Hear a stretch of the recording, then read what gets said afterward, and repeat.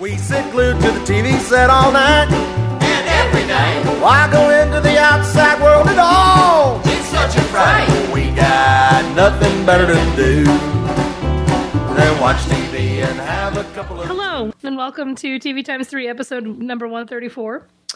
Today we have a few news items, and then we'll be talking about The Good Wife, Once Upon a Time, GCB, Castle, Don't Trust the Bee in Apartment 23, and Revenge, and then a couple things in my reality check. You'll find the full notes with time codes for each segment at tvtimes3.com/134.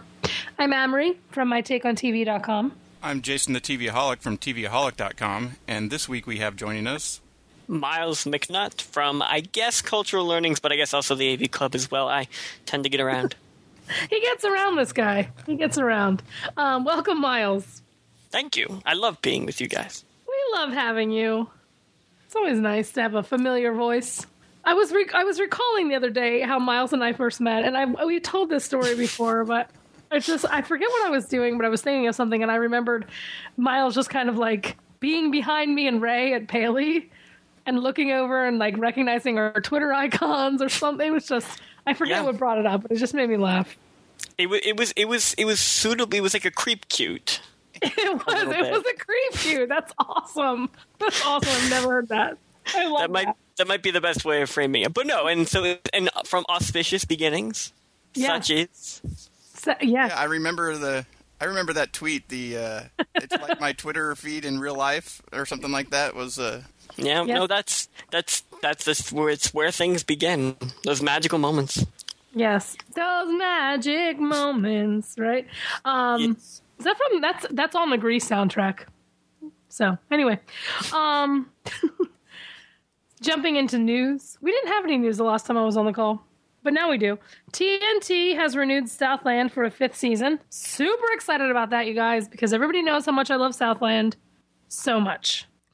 Yeah, but I think that was the case for me where I've probably seen one episode of the show in total from some point in the future, but I hear enough things about the show. It's the kind of show that like I want it to continue so it continues to exist so that someday in the distant future there will be more of it for me to kind of put my tail between my legs and go back and watch it and discover how good it was. I want that to be something that can happen, and it seems like TNT's been fostering that in a way that's been allowing that to take place, which I think is good for cable drama production in general, but for the show in particular.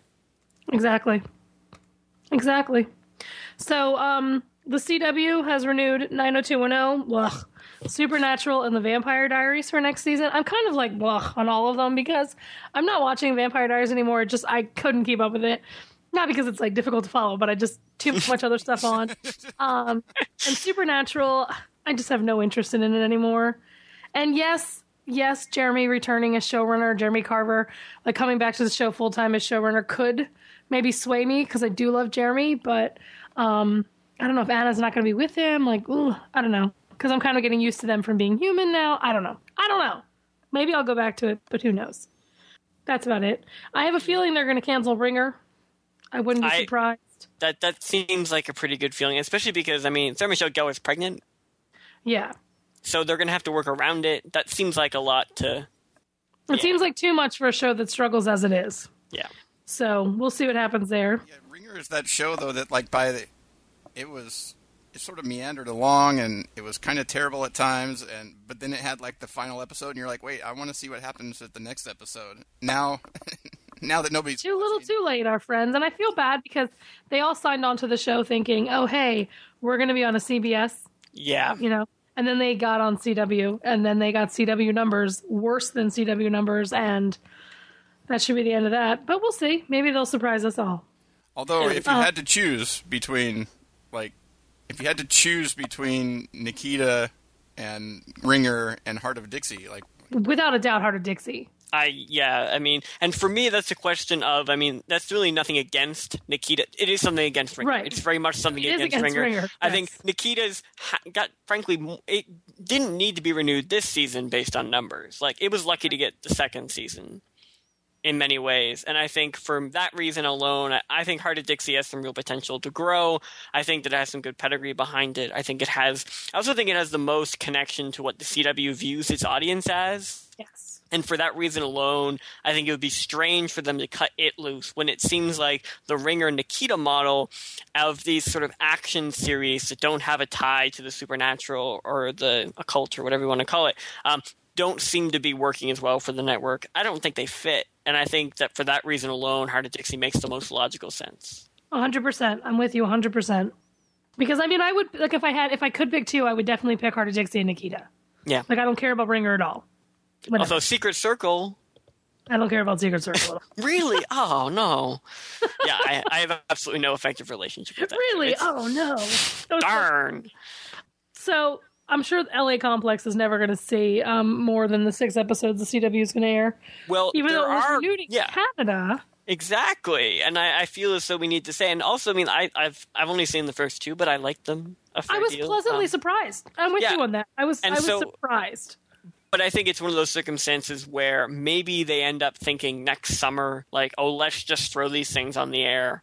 Like, treat it like a summer show. Don't pretend you're launching it during the season. Like, the fact that it was the lowest rated show on record for them, like, okay, fine, whatever. But at the end of the day, it's still better than what repeats are going to be drawing during the summer. Yeah, exactly. I think it would have actually worked better if they would have put a little bit more marketing behind it and added it to their, they've added a bunch of reality shows that they're premiering for the first time, having actual new content over the summer. Right. I think that this would have worked much better if they would have added that in as the scripted show, over the summer, instead of trying to sort of launch it towards the end of the TV season with only since they only had a handful of episodes really to air. That's the other question. I wonder if they maybe shouldn't have waited until next mid-season and aired the 12 episodes together, which is what Sci-Fi did with Lost Girl. In that buying it for the Canadian rights, they had both seasons to work with, so they had 22 as opposed to 12 or however many ended up being, which meant that they could have consistency, they could build momentum, they could say, here's this package of episodes. When you only have 6 to work with, you have this tendency to slot it somewhere awkward, mid-season, halfway between other things, which is very rarely actually effective in terms of catching viewers' attention because it's gone before it can really make any sort of an impact. Parentheses, Bent and BFF. On NBC. Both of which were in similar circumstances, but NBC has this weird strategy of picking up 6 episodes of a show. Yeah. From what I can understand, is simply this desire of maybe if something really clicks, we could potentially pick it up. Right. But it's just such a hedging. I mean, it worked for The Office and it worked for Parks and Rec, but it hasn't worked and it's not working. Well, the thing with The Office, that was a circumstance where there was a lot of star power behind it. In the case of Parks and Rec, there was also star power, but Parks and Rec would have had a longer first season were it not for Amy Poehler's pregnancy. Exactly. So they would have ordered more of that show, but they weren't able to, which meant that at 6 episodes, they always sort of knew they were probably going to renew it because they wanted to stay in the Greg Daniels business and they wanted to stay in the Amy Poehler business, and it just so happened to develop into this great show, but we weren't betting on that in the way that it was something like Bent, where they could have ordered 13 episodes of Bent. Nothing was stopping them from doing that. Yeah, but and it pisses me off that they didn't. Yes, no, I think that, I mean, I didn't go beyond the pilot of BFF, which I thought was fine, but Bent certainly was charming, it was effective, and that's the kind of show that you think could develop with word of mouth, and that was never really given that opportunity. All right. Definitely there. And the LA Complex one, I'm surprised that it did, because even with the little bit of promotion that it did get, the critical praise of it, like the stuff that I saw in the day or two leading up to it, that this was coming, was all positive. Yeah. I never really saw anything that was like, I didn't see too much about, oh man, this, Canadian series they're throwing up here, that's just terrible. And so for it to just debut, nobody checked it out at all, pretty much, was also, to be realistic, no one checks out anything on the CW at this point. Yeah, true. We're reaching critical mass of the point at which the CW ceases functioning as a network. And so I think that we need to sort of keep that in mind as we think about these renewals, and 90210 is a fine example of that. What did it do to deserve renewal? As far as I can tell, it's be close enough to syndication so that somehow the CW can make money off of SoapNet. That's Exactly. all. That's pretty much it. That's the extent of the logic moving here, which means that it's tough to know exactly what they're going to do with the rest of their shows when the seeming logic behind it is so kind of slippery for us to grasp onto. So we shall see. Yes. Another show that's ending, Canadian series Flashpoint, will come to an end after what I was surprised to find out is its 5th season. I do love Rico. I love Rico very much. They played it so oddly down here. It never played in a true... On CBS, it never played in like a true season form, really. You know, it never ended where a season ended or started where a season started type of thing. And it didn't necessarily always play in the order of how the episodes aired. When it moved to Ion, they did start replaying everything in order, and then have been playing, then like for the 4th season or whatever, they actually played those episodes out in their proper order, I think it was. But yeah, there's actually a good number of episodes of that show that you're like, well, good for them. Good for them. And I will say that in the case of Flashpoint, I saw some of the writers, Canadian writers, go by on my Twitter feed, and this is apparently ending on their own terms.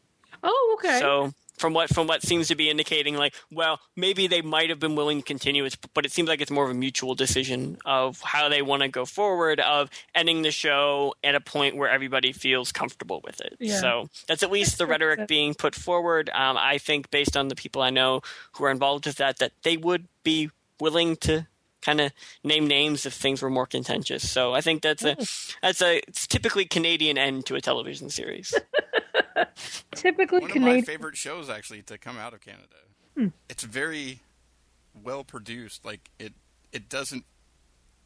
Don't take this the wrong way, Miles, but it doesn't feel Canadian. No, I do not.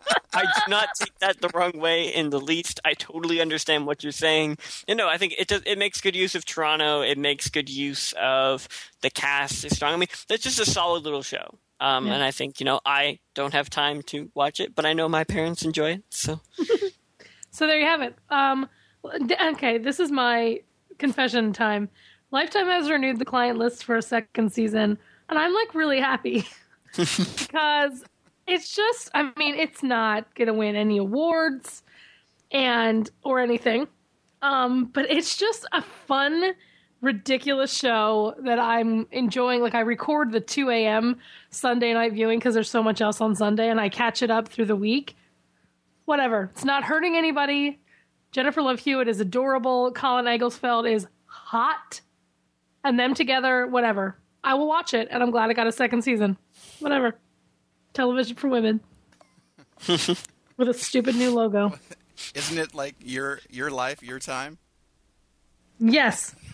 Yes, because that's what everybody's experiencing. That's their new tagline. Oh, my God. Good Lord. Doesn't make any sense. Okay. I mean, life and time does, but whatever. We'll talk about, like, pickups for new shows in the next one, so no news there yet. Now we're moving on to prime time because we got a lot of stuff. We don't have that much to talk about. We've got some stuff. The Good Wife, Season 3, Episode 22, The Dream Team, Season Finale. Okay, maybe this is going to be an unpopular opinion because I haven't really seen this online or not. But I didn't love this episode. There were moments that I loved. That elevator scene and then the scene immediately following. Hi, Kalinda, this is a surprise party for you, and then Patty's baby walking by or strolling by. Like, that was a genius scene. But otherwise, this just felt like a filler episode in the middle of the season to me. I don't know. It didn't have stakes I was expecting. I'm completely with you. And I've seen some kind of massive praise around it. And look, I mean, the performances stayed strong. I love Martha Plimpton. I love Michael J. Fox. I love their combination. But all of it Michael J. Fox irregular. Yeah, but it felt very rote. Like, this is how, given everything that's in play, this is how you turn it into a suspenseful season finale and blah, blah, blah. And everything with Kalinda is like, it's very moody and atmospheric, but it wasn't thrilling in the way I think some people perceived it as. Yeah. And I personally have issues with Alicia's storyline of her sliding back into life with Peter. I felt as if though that was I know it's purposely regressive. I know she's pondering this regression in terms of what it means to her life. But part of me is sitting here thinking just like, I don't buy this as a character motivation. I see it as a plot development. Yes. Like it's a narrative tool they're using that's just like, of course, this is what's happening. And the whole finale felt that way for me, where things get unearthed and brought to the surface because they need to in a season finale and not because we've actually gotten to that point within the structure of the series. Yeah, and that kind of goes with what I was thinking. Like, it felt very like that scene with Will and Alicia.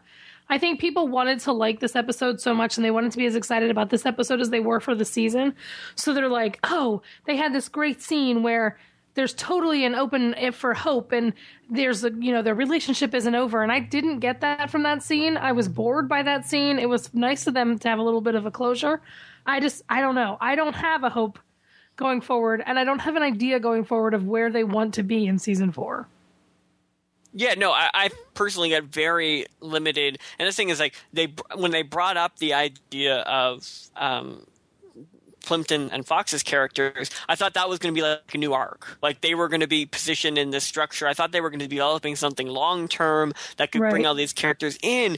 But it ended up just kind of resting on ideas and really simple binaries and like structures. And it's like, there's something about that I appreciate the simplicity of it. I don't feel as though every show needs to have this huge complex cliffhanger structure, but yet I felt the show wanted it to be a cliffhanger when it didn't feel like one.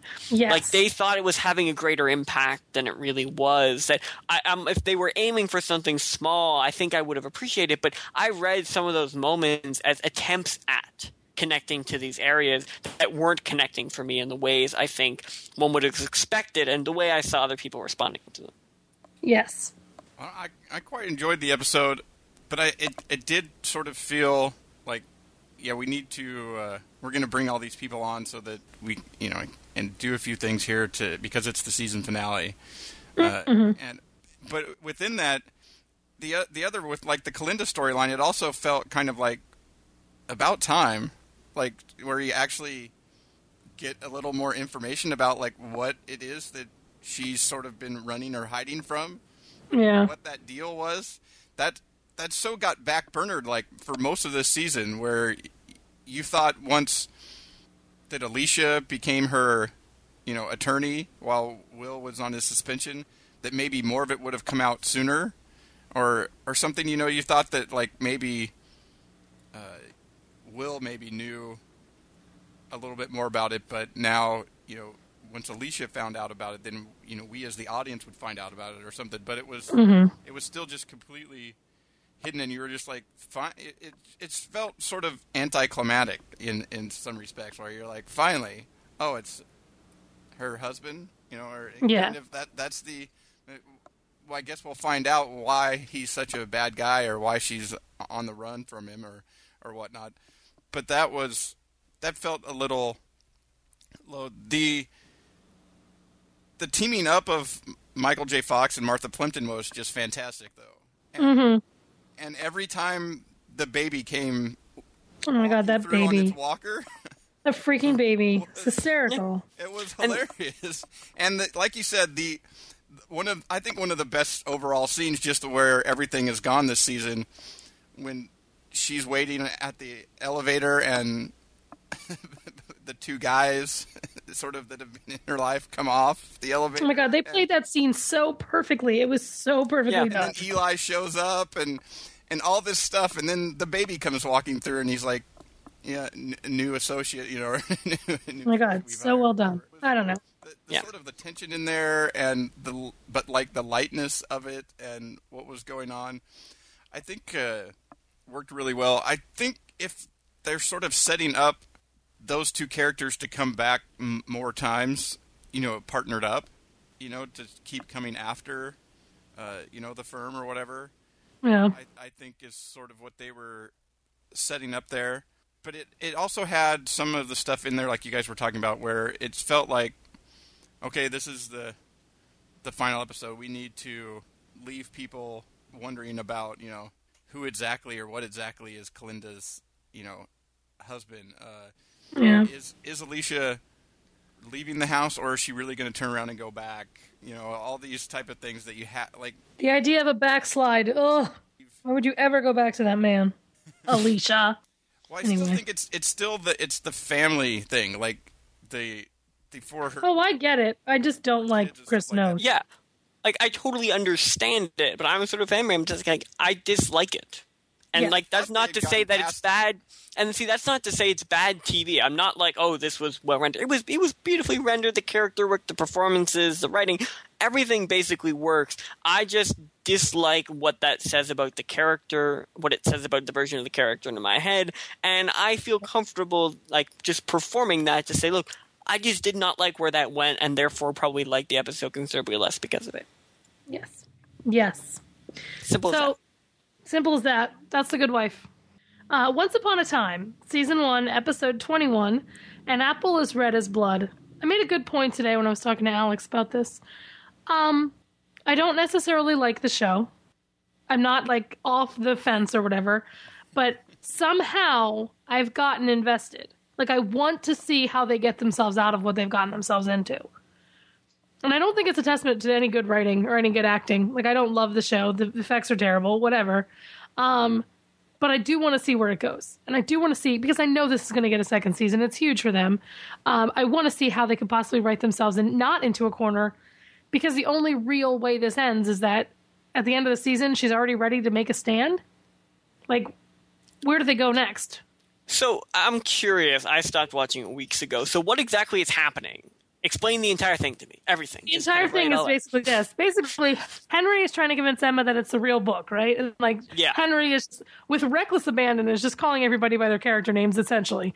And we find out that this mysterious guy in town is actually Pinocchio, and he's turning into wood because he was a bad kid as a child, because he actually went through the portal with Emma and saved her, but then ditched her, so then he did a bad thing, and he's turning back into a wood.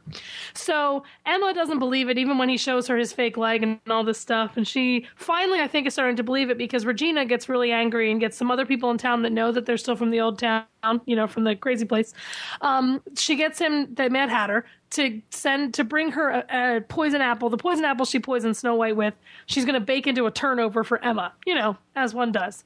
Of course. So she bakes it into a turnover, and by the end of the episode, Emma's still arguing with Henry, I'm leaving town, this is not real, you need realistic, you have a weird view of the world, nobody's a queen that's trying to kill everybody. So to prove it to her, because this kid's an idiot, he eats the turnover that he's convinced is poisonous, and bam, he's out. Awesome. So that's where they've ended this last episode, right? And so we kind of see, okay, Emma's probably going to start to believe that maybe this really was poisoned, and either Regina's delusional, or she might actually be the queen. So who knows where it's going to go? Yeah, I mean, to me, it was always that all sounds like a really roundabout way of getting to the same things they were talking about in the beginning. Yeah, absolutely. That was always my sort of issue is that part of me, I don't know. I think the show, I've always had issues with the show's blatant attempts to basically call back to Lost at any potential moment, which is just Kitsis and Horowitz performing their Lost pedigree in constant forms. And I find it tiring. I find it pointless. Let the show speak for itself. And part of me is just sort of you don't need this deep conspiracy mythology if you're telling a fairy tale show. Tell a show about whimsy. Tell a show about kind of dark whimsy. Be about themes and ideas and atmosphere. Don't try to be about this huge sprawling narrative and speculation and all that kind of stuff if you're not going to be able to sustain it successfully. To me, they're creating more problems for themselves than anything else. Agreed. And they don't know how to write themselves out of it. And that concerns me, because they're going to be in the corner. But I just find the show fascinating to watch, when just watching them tie these two sides of the story together in each episode, and how you're now watching, this episode is episode 21, but it starts to fill in a little bit of the story that happens right before that you see in the fairy tale world in episode 2. To me, just the pure mechanics of how they had to lay out this season in advance of assigning any writers to any specific episode to me, I think is amazing. Because you can't, like on a given show, you have whatever the thing of the week is, and you assign, a writer to take this, you're going to be, he wants to write a show about this takes place. But then you sort of map it out that within that he needs to add in a couple of things for the overall story arc. This one is so pieces here and there that the story that they've told in the alternate timeline, they've told it so out of order. Oh my god, the non-linear storylines are killing me. To fit with whatever the story that's happening in the real world is, I just find it fascinating to watch. And whether performances aren't so great all the time or are... Lana Parrilla, the devil. Or all these things. I know you don't like her, but I still think she pulls off the mad evil queen. She's horrible. She's horrible. She's supposed to be. No. I'm not saying she's so evil. I'm saying she's a terrible actress. There's the difference. But I don't know. I'm interested to see where it goes. And there are a lot of returns in the finale, which I'm excited about because the one character I really liked is dead. The sheriff? Yeah. Yeah, okay. So he's coming back, but we don't know in what fashion. Probably in the past, not in the future. I mean, in the magic world, not the non-magic world. See, that's just, and like that's the thing. Like to me, you could tell this story without doing all that. Yeah, but then that's boring. I find the stuff where they're doing all this stuff is what I find interesting about the show, and what I find it worth watching. Here's a positive I will say that I do like about the show. Well, just real quick, like what they do, like it's completely obvious that she's going to get the apple, and then she's going to give it, and that Henry is that at the end of the episode is going to go, well, I'll prove it to you by eating it himself, and knowing what happens, to somebody with that. That's all. Like that's one of those things where it happens on Awake as well. That you know what's happening, you know what's going to happen, but watching them do it is what I find is why I enjoy the show. Watching them tell a story that but in such a fascinating and interesting and sort of twisted up way is what I like. I really like that there are people in Storybrooke that know. Like there's the Mad Hatter, there's Rumpelstiltskin, there's Regina. Pretty sure that the fairy mother knows all about. Like there's people that know about the magic world. So I'm glad that it's not like just one person knows and blah blah blah blah blah. So that's nice. I don't know. That's but I'm moving nice. on because I don't want to talk about it anymore. Okay. No. GCB season 1, episode 10, Revelation season finale. So do we think that the show's coming back? That's hard to say. I mean, it's one of those circumstances in which it looks great against Pan Am. Yeah. Right. But it doesn't look great against anything else. Else.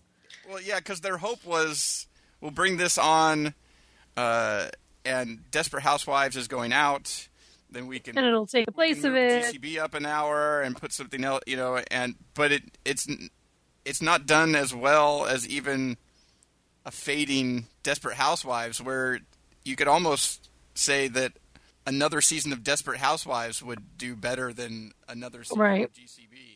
It would. It's a shame because the cast is all excited about it, and I really like them all. Well, and I think the question for ABC is it reaches a certain point in the process where what is the value of renewing a series when you could just try something new? Yeah. And I think for them it's this logic of, I mean, technically speaking, if they were looking for a Desperate Housewives replacement, the closest they got was not GCB, but was rather Revenge in terms of a successful primetime soap opera. Right? And Revenge's ratings are not that much better than GCB's, but they're in a slightly different kind of time slot, which doesn't have the same expectations. So they'll move Revenge somewhere. Whether we'll be into the Desperate Housewives slot or not remains to be seen. But they're playing around with that. But if you look at what they're trying to do for ABC, they've already ordered Mistresses to series, which is another show about 4 female leads, different places in their lives, different kind of character types, different ethnicities, and things of this nature. So they're clearly still looking for that replacement. And did GCB do enough ratings-wise or creatively to justify it over the shiny new things that ABC is going to have paraded over them that won't have the stink of barely managing to hold on to 55% of Desperate Housewives audience? What it does have going for it is that it has Kristen Chenoweth, and ABC is a big fan of Kristen Chenoweth. As they should be. She got them Emmy love. Like she got him Emmy love for a canceled series. Like she is someone they want to stay in business with. So maybe they'll try it for like another short season. But if it doesn't do well in the first half, maybe they'll just can it. Because I think there's a lot of stories to come from there. And I think in this finale, like, it was ridiculous. And Sandra Bernard, who I love dearly, playing your classic Sandra Bernard character, she says she would be back. And Grant Bowler says he would be back. Like, there's so much that they're still, like, they left it open-ended and they all would want to come back. I just feel like it maybe it doesn't deserve it because it doesn't have the great ratings, but there's something there. If they can go a little darker, if they can give it a dark comedy spin instead of this everything gets resolved kind of thing they've been doing, I think it needs to change a little bit, but I don't know how. Well, I think it could be one of those shows that, they did their first season, they get, it's one of those that it's done. By the time it airs, it's done. So then they see what the feedback is from fans, what fans liked, what fans didn't like, what they liked about the show themselves, what they didn't like, and can make a change or two here in the and really sort of say found what they want the show to be in going into a second season. But I just find it to be it's just fun silliness, sort of to watch that.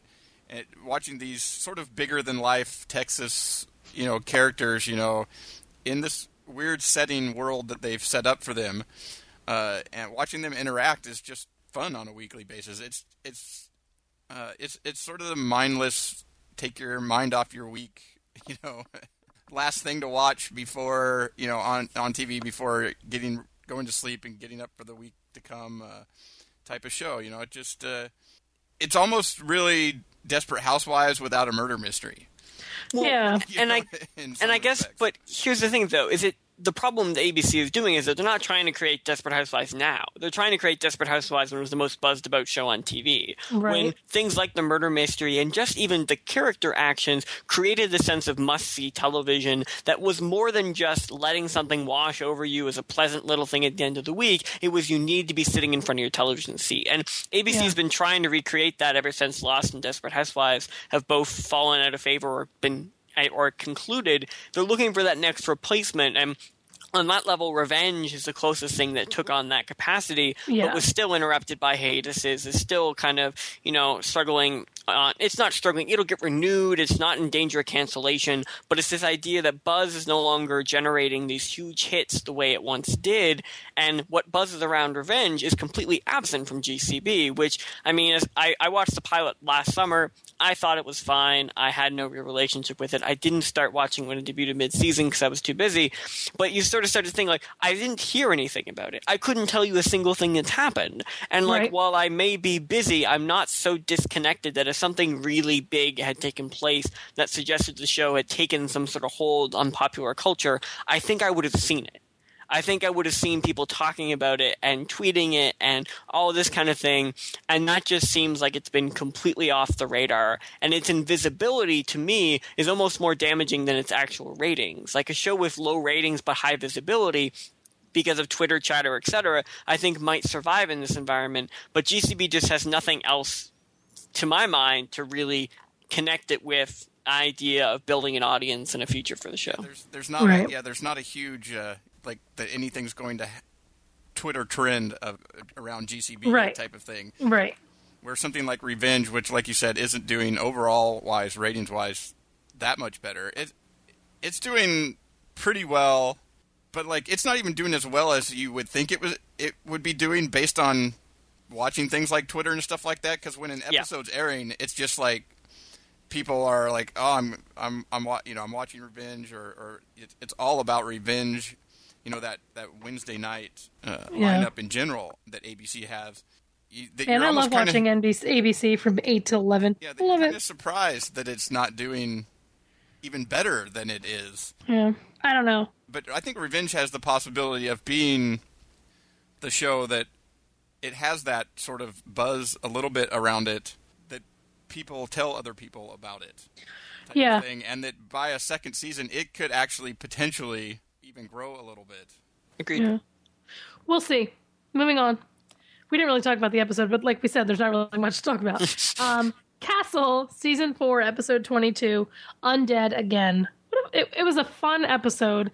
I like that the show has been able to... I mean, I hate the way that they're kind of doing the will they, won't they. They keep having all these things thrown their way. When Marlowe wasn't doing that for the first 3 seasons, and now he's throwing all kinds of PCs in their way, I do like that they can still have an issue, but still have a ridiculously fun episode where there's zombies, and it stays within the narrative. Well, I think that this show does that type of stuff where they have an incredibly big sort of conversation where they don't exactly spell things out, but he's wearing zombie makeup. You know, it's like this big sort of conversation between the two of them, but he's wearing the zombie getup in the middle of this sort of big conversation between the two of them. Right. It sort of gets them closer to being back where they were 3 or 4 episodes before he found out that she has known all along, you know, what he said when she got shot. And right. I'm like I've said before previously, I'm fine with what they've been doing in these last few episodes and to put things in flux a little bit. I mean, that's just, you know, it's creating drama, but you got to do that on the show. Otherwise, it's just nothing. But it has a purpose in that it's building towards this finale. But I still, you know, that I've been saying all along that if by the end of this season there isn't an actual acknowledgement between the two of them, then from here on they're just screwing with us. Right. Will they, won't they? I'm fine with what they've been doing this season and how they've built the season, but once you go past where they've gone now, then future things become you're just putting up roadblocks for the sake of roadblocks. Yes. But I think don't know. the whole thing around, I think they do these type of episodes really well, where they bring in like a zombie episode, or you know they do an episode that's like Aliens, you know, or an X-Files-ish type episode, or they did, you know, like a fairy tale type episode. I think they hit on these other things, yet ground them in reality of, you know, there is no zombies, but yet still have a lot of fun with through the whole thing where they're like, but it looks like a zombie killed right. guy. Well, I mean, like, I don't watch the show regularly, but I think what it's doing is, I mean, it's going to sound way too academic, but it's using genre as a form of differentiation by kind of playing in these generic conventions outside of the crime show in order to appeal to what is more of a sort of, it is a strong fan base. It is a stronger fan base, I think, in terms of fan activity, in terms of more traditional definitions of fandom around Nathan Fillion and around the show in general, than do a lot of crime procedurals. And so I think it's taking advantage of that by being a bit more lighthearted, more generally relying on humor. But I think genre is another way of doing that, of doing special episodes. It's really the same strategy something like Community uses. In that Community is also a sitcom on a basic level. It's about a workplace or a school environment, but it does these episodes to tie into those fan discourses. And Castle is really just doing the same thing within this different structure, which I think it's a very smart strategy, and it's worked really well for them. I mean, Castle is a very comfortable kind of it's obviously it has comparisons to Bones on a number of levels, but like Bones, it's in a position where ABC, like Fox, is not in a position to cancel the show. Right. Exactly. It has fan bases, it's well rated, it draws well, it's drawn well in different circumstances, so I think it's nice to see the show kind of settling into a nice place in that sense. Yes. Agreed. I mean, I don't really have much to say beyond that, but I hope that they do it. I hope that they feel each other's love, or whatever it was that I said in the finale. We'll see what happens. Call back to the previous episode. Yes. Don't Trust the Bee in Apartment 23, Season 1, Episode 4, The Wedding. I think my favorite part of this episode was Kevin Sorbo. He thinks he's being brought to make a speech. Oh my god. So the third episode, which was the one that they didn't let us see before, like, because I saw 1, 2, and 4. The third episode with the girl that used to be on Brothers and Sisters, was actually my favorite of the 4 because it felt sharper. It felt like they were a cast, and I think it kind of let me down a little bit in the wedding. Like, knowing that came before this episode I'd already seen, it kind of let me down going into Wednesday night's episode. But I don't know. I like it. I think the show is perfectly charming in its own way. And James Van Der Beek has never been better. I like this episode in that it tied in the 3 of them. It developed the friendship, Chloe and James. That's but it tied the other 2, James and the roommate. Which, why can I not think of her name? June. Yeah, June. It tied them together in a more friend way a little bit, and so it made them together, the 3 of them, a little bit more like closer in some respects. But I really like the show. Last week's episode with the potential body swap movie that hasn't been done before with a father and daughter type of stuff. I was worried after the first episode when the only things that I laughed at were James Van Der Beek jokes. Which were stuff based on some of his films and on Dawson's Creek, and then they did the foreign commercial in tag for the. That was a great foreign commercial. I would. And so you were like, but for the most part, you were just like, okay, what are they going to do with this? You can't make fun of you can make fun of Dawson's Creek, but 5 episodes from now, you've run out of material. It becomes repetitive. I'm like, what are they going to do?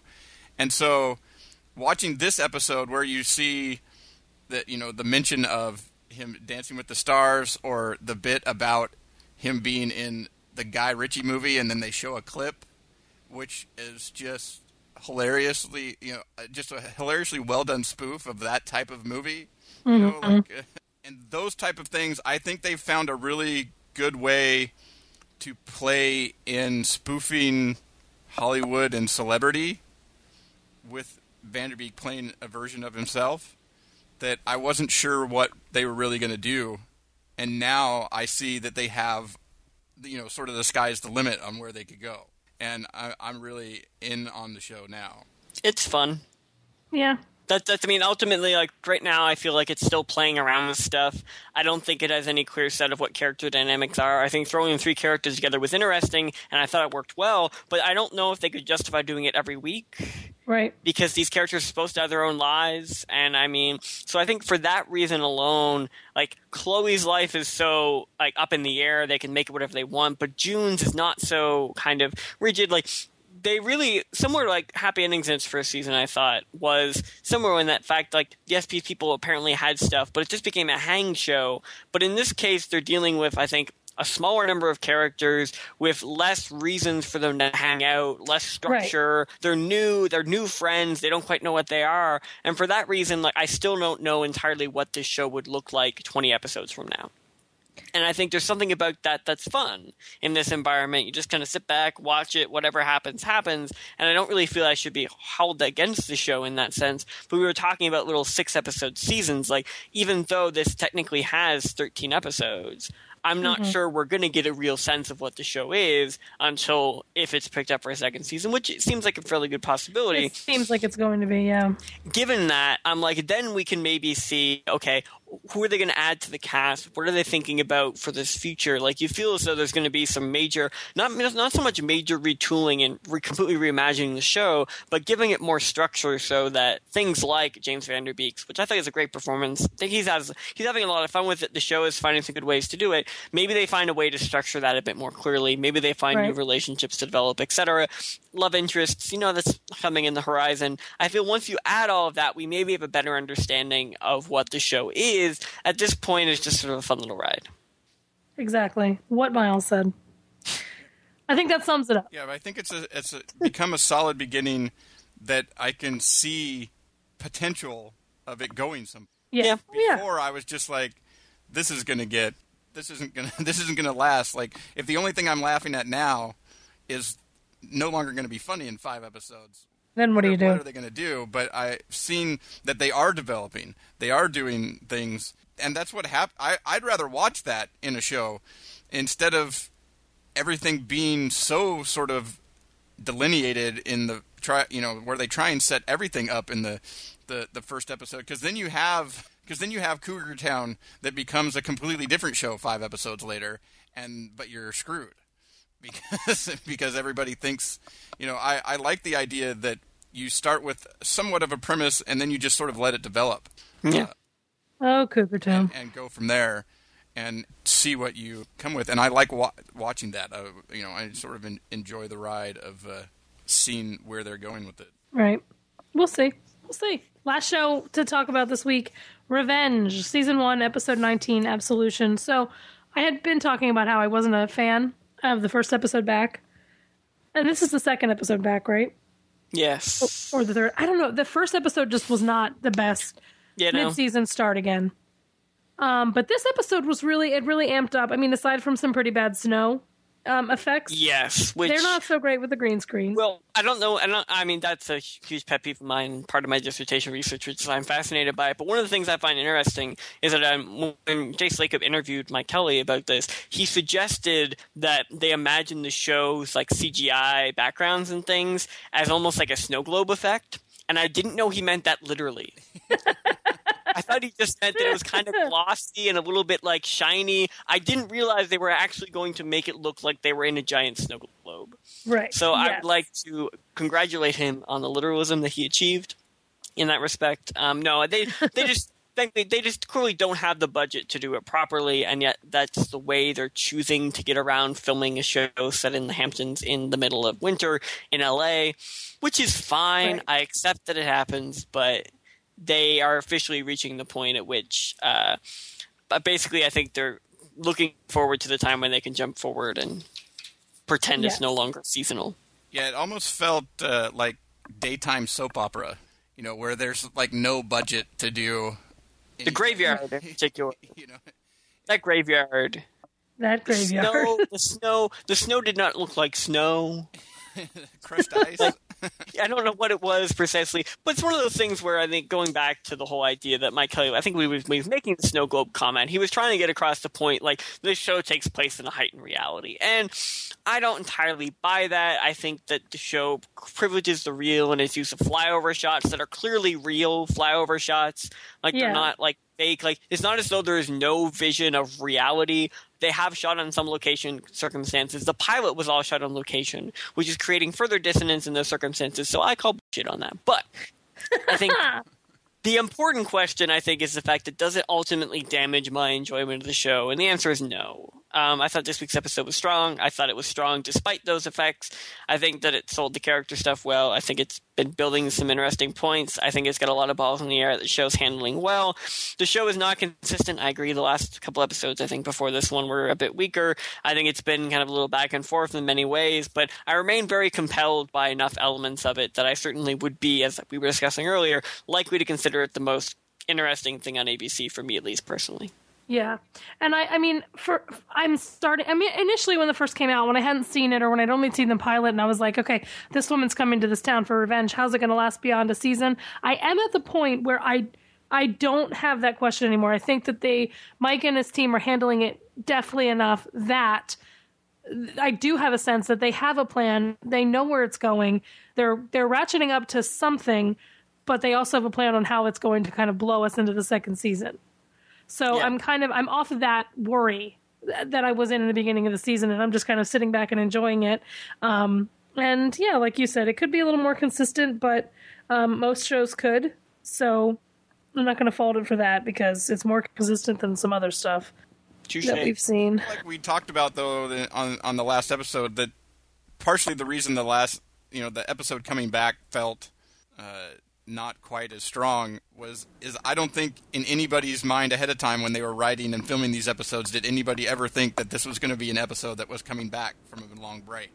Right. That if you would have just been watching that episode, if it would have just come after the previous episode, there wouldn't have been a long break. I don't think that there would have been as much of that, a feeling of that as there was, and that there was such a long layoff for a show that has these things, that has this buzz, that has this what's going on, I want to watch this, I want to, and then you jump into an episode that if you'd waited a week, there wouldn't have been like, all right, revenge is back. Right. But this, it was like off for like 6 or 7 weeks, and you're like, oh, Revenge is back. Oh, this was just kind of an episode. Right. But then they come back with this episode, which almost would have probably been maybe a better episode to, come back, but then they would have been off longer. But it does kind of answer my question that do we think David's still alive? I'm pretty sure that he's not. I mean, I don't know that I've never raised the question, like, is David still alive? But it was always out there, like, you never saw a body. But this week we actually saw a body get stabbed. And well, I also think, I actually saw, and I might be misremembering this, but I saw an interview with Mike Kelly that suggested that as soon as fans started theorizing whether David was still alive, they canceled any potential plans to make him still alive. Right, they like to, which is good, which I think is really smart to stay in. If their fans are starting to understand what they're doing, then maybe they're not as being as secretive or whatever as they should be, and that's a really good idea. You know what? I wish Mike Kelly was writing Once Upon a Time. Here's why. I'm going back to Lana Parrilla for a minute. I loved Swingtown, and I love what Mike Kelly did with Swingtown, and I loved Molly Parker. I liked Lana Parrilla in Swingtown. So maybe Mike Kelly can write Once Upon a Time next year, too, also. We'll see. We'll see how that turns out. We'll see if they take my advice. I don't know. Just really, I'm glad to see. I mean, that dog's going to kick it soon, isn't it? The dog's like 40 years old. it's pretty spry for a dog that's been around that long. I mean, exactly. Like, we had a dog that lasted until 17, and if this dog is like 17, 20 years old or whatever, Sam couldn't see straight and he walked sideways. There is no way that this dog is as spry as he is. Whatever. To each his own, right? Yeah, so that's Revenge, and we'll see what happens. And I'm in it for the long haul because I do like these people. And that's about it. That's it for primetime. Let's talk some reality. The Amazing Race. Miles, you watch, right? Or did you not watch the season? I did. Okay. I did. I found myself, like, not rooting for anybody. No. But also rooting for Dave and Rachel because I hated Brendan and Rachel, and I think that JJ and Art were just too into themselves to enjoy it. They became villains at a point where, like, and it was very passive. It was not this major sudden, like, realization. It's kind of accumulated over time, and there was a certain point when you realize, like, they were being pitched against Brendan and Rachel, and I still disliked them. Yeah. And that oh my God, Brendan and Rachel. That takes something truly just dickish, and I had trouble so when they got to the finale, and it didn't, and so and when they received their comeuppance at a certain point along the way, and it's just like, this is great, this is wonderful, and that says what Dave and Rachel were able to do to have to do those paddle boats 3 times, to have to go back and pick up that sled and get it right away, and like to have to overcome that. I thought for sure as I'm watching the episode and they're really focusing on like the signs that say you must stand up or we have to walk there or don't take it. I'm focused because I saw the previews, like something big's going to happen. So I'm focusing on all this stuff. And then Brendan and Rachel start to be these complete idiots. And I'm like, wait a minute, not start to be, but are. And then I'm like, wait a minute. Are they going to be the team that comes in first and screws? I'm like, how is that possible? Well, that's what I was equally struggling with. Yeah. I don't know. It was just weird. Well, and it's also weird, too. I wish they hadn't shown it to us. Yeah, exactly. Like, I don't understand the logic of that. They were building it to be suspense, and to be fair, despite the fact that I wasn't rooting actively for a team and thought the season was kind of whatever, I did think that the finale had a nice bit of suspense to it. That mistake created some drama. There were lead changes. That final leg can occasionally be whoever gets off the plane first or whoever gets in the first cab. Like, there can be no lead changes of any kind whatsoever. And at least in this case, it felt like there were those dynamics. Part of that was because the second challenge in particular was not built for a man to do. Right. In terms of the balance issues, which is why I think Art had so many issues with it by comparison. And so I think there was some different disadvantages there that kind of worked through, which created some balance concerns. But that's logical. The game works that way, whatever. But I think the challenge from my experience was then knowing that was happening, knowing that whoever got to the mat first was going to have to go back. was stuck in my head more than I wanted it to be watching. Exactly. I focused on that so much that I was like, really? Okay, is this going to be it? Is this going to be what they screw up? What's going to happen? Like, I was not rooting for a team at that point. When they showed the first roadblock, and I'm like, how could anyone not do this roadblock? Right? Because the preview it specifically stated that. I'm like, oh, come on, everyone is going to be able to do it, which then I knew there was a second roadblock, and it was clear what was sort of happening. And just you start dealing with those circumstances, and it's you want it to work better than it does. But I think they knew to a certain extent that they needed to create that level of narrative involvement of what's going to happen next, because we didn't care. Yeah. Because they realized they didn't have a wholly likable team, that while Dave and Rachel I preferred to the other teams in the race, ultimately that's more because I find Rachel kind of badass and Dave's not the worst dork I've ever seen in the race. Right. Not the worst of all the ones we've seen in the years past. So, and I think that relationship was helped by the fact that, yes, he was occasionally a dick, but she gave it back. Exactly. They never broke down as badly as we've seen other teams. And they fought it out, but they fought it out within one another, and they kind of had their moments. And I thought the moment during the finale, which is during the first half of it, where they kind of they end up staying in the hostel overnight, and like they said, we had it out, right? Whatever tension they had the night before, they got rid of the next day. Exactly. And I think that's something that's sort of valuable in terms of a race partnership. And they won the most legs. I don't think they're the greatest team. I don't like them well enough. I think FX needs to play a role in who gets determined to be the best team in race history. But they won a lot of legs. They won the race ultimately. They're from Madison, where I currently live. So that was it was a thrill. It all came together for you. It all came together for me. And as much as that season, which was dull, was going to come together. Yes. Best case scenario. Ultimately, that could have been far worse. See, there's the supportive statement. It could have been far worse, everybody. The Amazing Race in season whatever it was. Season 20. Season it could have been worse. 875. It could have been worse. So that's the Amazing Race. What about Survivor? Are you watching Survivor? I'm not. But I've been following it enough to know it's like Tarzan and a bunch of girls. Yeah. So the Girls Alliance pretty much. They came around and they defeated all the men. They're keeping Tarzan, though I don't know why they're keeping Tarzan, because he's done nothing to anybody. He's never been against anybody. He's never voted against anybody. That has been kicked out. That man is going to win if he makes it to the top 3. I was fascinated by that because I'd seen stuff at the beginning of the season, and I actually screened Bum Puzzled, the episode where the guys choose to go to tribal council. I screened that for my students this semester, and because I thought it was one of the most amazing episodes of television I've seen in my entire life. Yeah, it was remarkably stupid, and that tribal council was like everything. It was race and class and sexuality and just people. I was very sad to see that Colton had to leave under those circumstances because there's so much potential there. Okay, I completely agree, but for the sake of my entertainment as a passive observer, I feel as though I was fine in those terms. But it's been one of those seasons where nothing after that point has resonated. Yeah. No, I haven't seen people talking about it. It seemed like it was a picking off circumstance with the Girls Alliance, which I think is fine. And now they're starting to turn on each other, as you do, which happens. But even then, it's sort of like once you miss that middle period, to me, it's the period if something switches at the merge, if something really makes a big impact, the game completely turns on its head, any of that kind of stuff. We know they're going to turn on each other in the end. That's still very specific and interesting. So I think I will say this, I've yet to see anything fly by my Twitter feed to suggest that this is a Survivor season people need to rush out and get caught up on to see the finale. Right. No, exactly. You won't. If you're invested, yes. Survivor still works, right? The structure of things can still move in that capacity, but yes. So that's Survivor.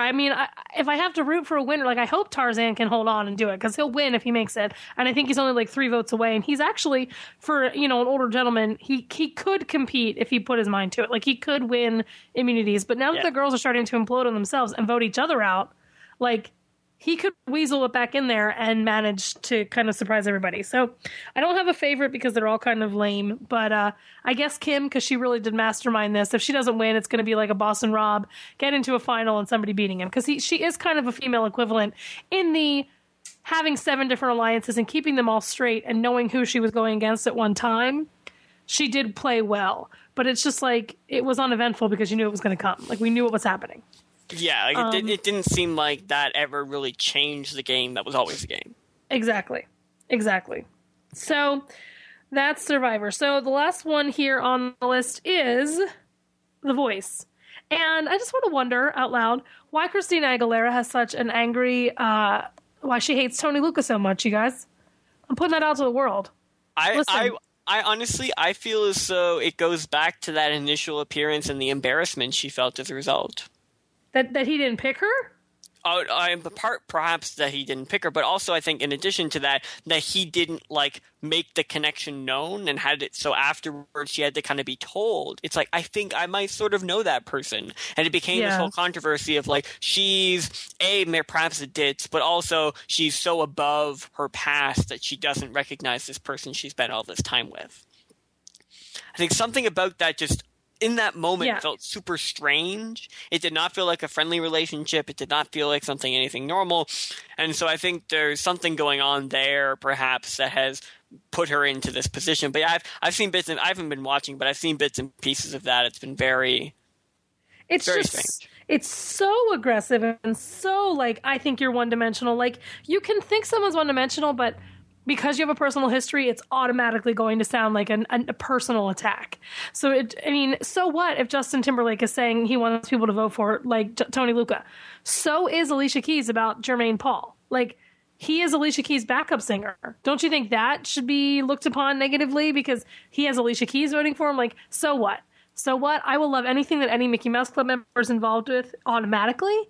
That it's Tony Lucca and that I've been in love with him for 20 years makes it better. Makes it more interesting to be involved, but we'll see what happens. Do I think he's the best singer in the group? Probably not. But would I buy his songs and his music? Absolutely, because it's more in my wheelhouse. I don't know. We'll see where it goes. Finale's this week, and I'm just really hoping that America does the right thing and chooses my boyfriend Tony Lucca. See what happens. Yeah. But see, like, maybe it's just me, but like, and this is because I haven't been watching, but The Voice compared to American Idol, regardless of how I feel about American Idol, which I also haven't been watching, but it feels like such an anticlimax. Yeah. And I think it's because we've seen them perform so much less. Like, they put so many people through the semifinals that they split them up. Like, one week is one group, 1 week's the next. So there's not this continuity. With Idol, you see them each week. Each week they perform that one more song. Things add up. Things move through. And I'm just like...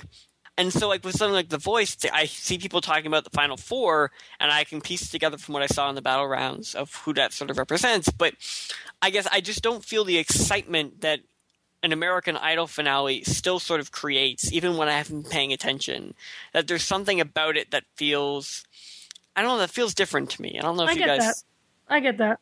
I mean, I haven't been watching either of them this season, but I think American Idol is always, while they've had the bad singers and all that type of stuff in the beginning, it's all it builds. Each segment sort of builds on the next one, and it's all towards getting that, the final two and stuff like that. And I think that The Voice's big thing is the blind auditions. And so it starts really big, and then from what I understand from people that do watch the show is almost everybody hates the battle rounds. And so people sort of drop out, don't really pay attention. And then by the time they actually get to a competition that's more similar to American Idol and going down to finish out who's going to be, the final people, it's lost something.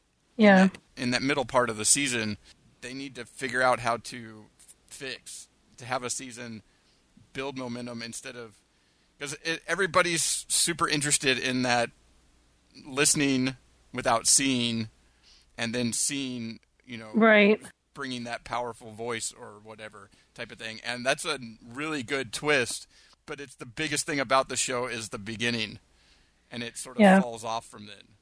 I don't know. I kind of fast forward through every episode. I just love Tony Lucca. No, We'll see and that's what the thing. happens. So exactly, and I'm very curious to see what the results are. Certainly. Yeah. We shall see. Okay, that's it. That's it for us today, folks. Yeah. Thank you, as always, to our friend Miles for joining us. Thank you for having me. And I don't know what I say anymore. So you can find us online. What do I say first? Our music today is provided by IODA PromoNet. The song is TV Party by the Asylum Street Spankers from their Mercurial title put out by Yellow Dog Records. And find us online, tvtimes3.com, spell it all out. Twitter, Facebook, Stitcher.com/TV. Yeah, various other places. I think it's a TiVo Watcher is the name that I want to thank them for putting a review on iTunes. Oh, there was a review on iTunes. There's a new review. So our last review isn't from like a year ago or something. Nice. Although, nice. Kyle did update his too, so there's a couple sort of new reviews on there. So thank you for that. If you can rate or review us on iTunes, it's always appreciated. Always appreciated. And, on anything, rate or review us on Zune or BlackBerry, or give us a thumbs up on Stitcher. Thumbs up, you can do that? It's all good. Yeah, on the Stitcher they have a thumbs up, thumbs down if you like an episode, don't like an episode, Nice. type of thing. And so, any little feedback is great. Plus, we always like to hear from you, so you can send us email at feedback@tvtimes3.com or leave comment at the site for this episode, tvtimes3.com/134. And you can also leave us voicemail, where your voice may appear on a future episode. Oh, look at that. Actually use the voicemail thing at the website. It's all. It's all very high tech, everybody. There's We're making it happen. There's lots of options to tell us what you think about the shows we talked about this week and our guest and Cool. And on the show notes we'll have links to where you can find Miles online. Yeah. He appears in various locations. And next week will be Daniel, the TV Addict, from TVaddict.com will be joining me, along with somebody else that's still yet to be determined. Oh, to be determined. A little thing on if you're listening to this episode and wondering why the last episode took so long to get out, I had a little bit of a computer crash, which is coming back from that has been what I've been doing the last week. Oh, that's the worst. So yeah, that's why I don't have guests yet. I've sort of put everything on hold to put my new system together and get back up and running so that we can. And hopefully, you'll actually be listening to this episode that it actually recorded. Oh my God! If it didn't record, we had some great things that we said. We'll just cross our fingers because I'm not repeating myself. No. All right. Well, on that note, I got to go to a softball game because it stopped raining. Stop raining. Awesome. Stop raining. All right, And folks, I have a will good say, night. everyone needs to check out the picture from the Abrams Kripke drama Revolution. It is the most generic thing I've seen in my entire life. Nice. Nice. Going to look at it right now. It is wonderful. All right. Bye. Bye, guys. Bye. We sit glued to the TV set all night. And every day, Why go into the outside world at all? it's such a fright. We got nothing better to do than watch TV and have a couple of brews.